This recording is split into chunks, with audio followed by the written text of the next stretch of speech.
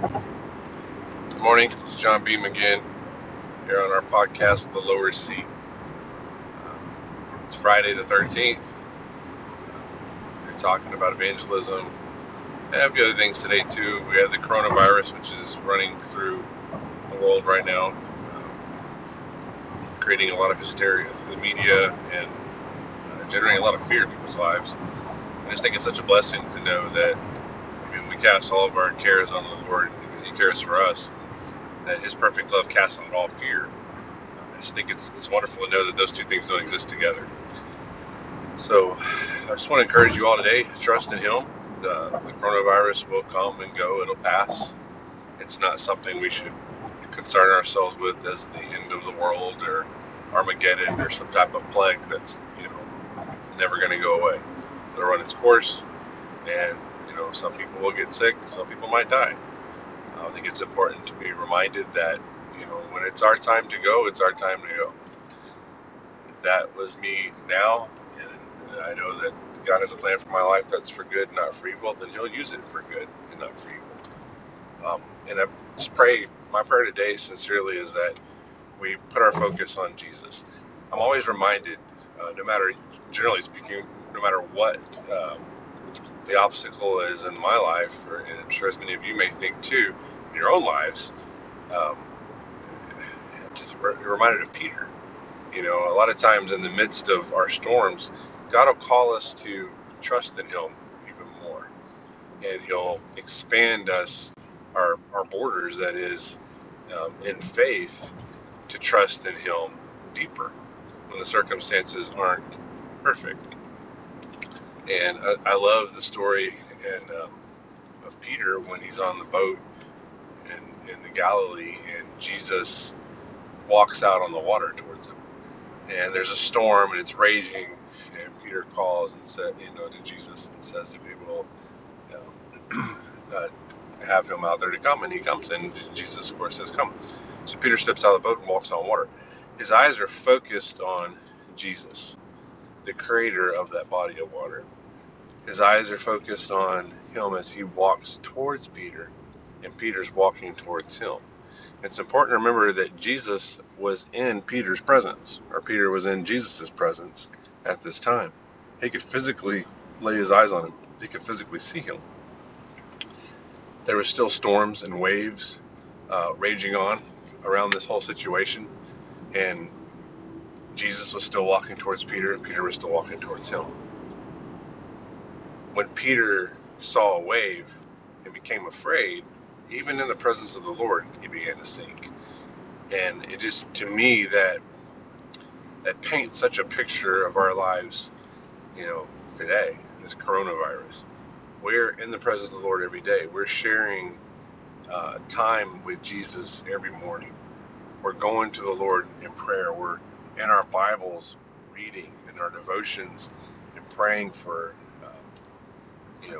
our needs, praying for the needs of others, praying for the sick, praying for the lost. We're having fellowship with the Lord. And the enemy will throw a thought in your mind. What about this coronavirus? What about your job? What about your marriage? What about this and that? And try to instill these seeds of fear into our lives that can certainly take root if we feed them.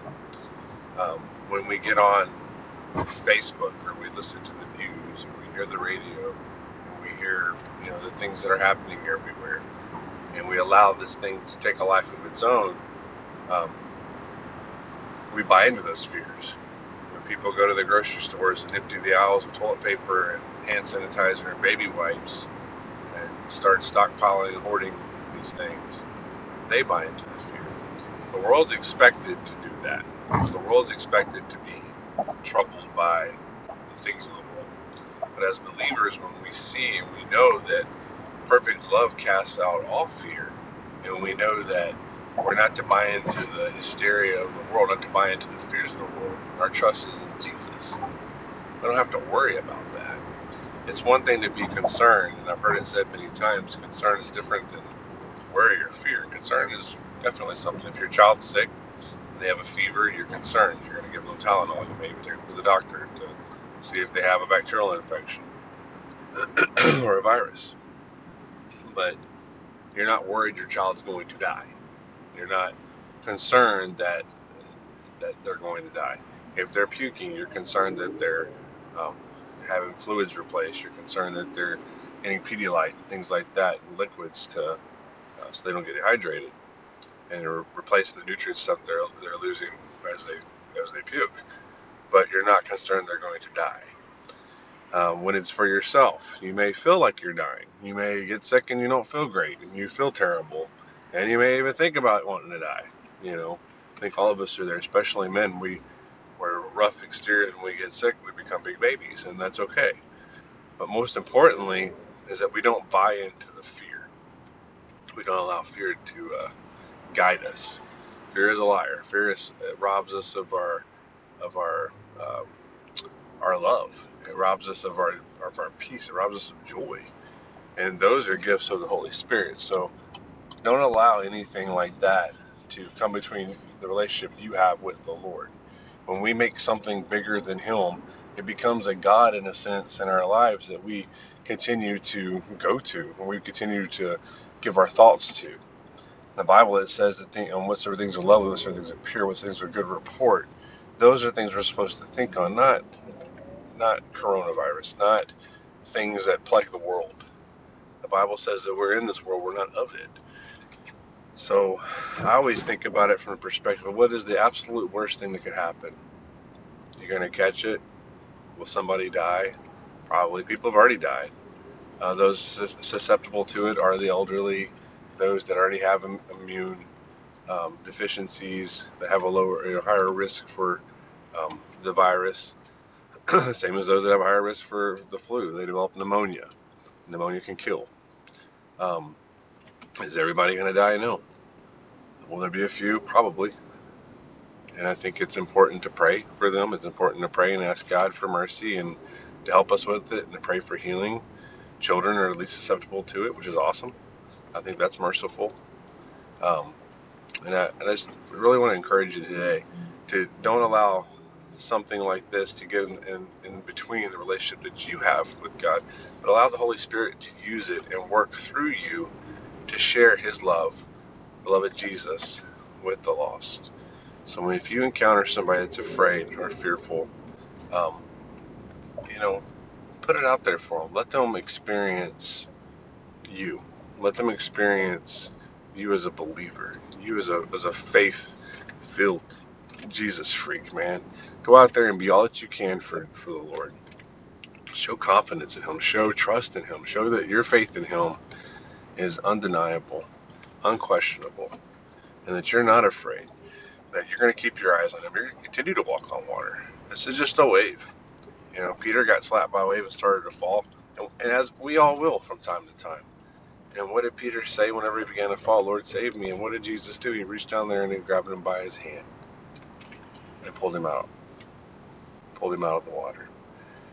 In the same way, when we're walking in faith and we're walking on water, or walking through our lives, or walking through our job, going to church, and people are afraid to touch each other, and people are afraid of what might happen, we have to trust in the Lord. If we fall, we begin to sink, ask the Lord to help you. Ask Him for encouragement. Ask Him, Lord, help me. Save me.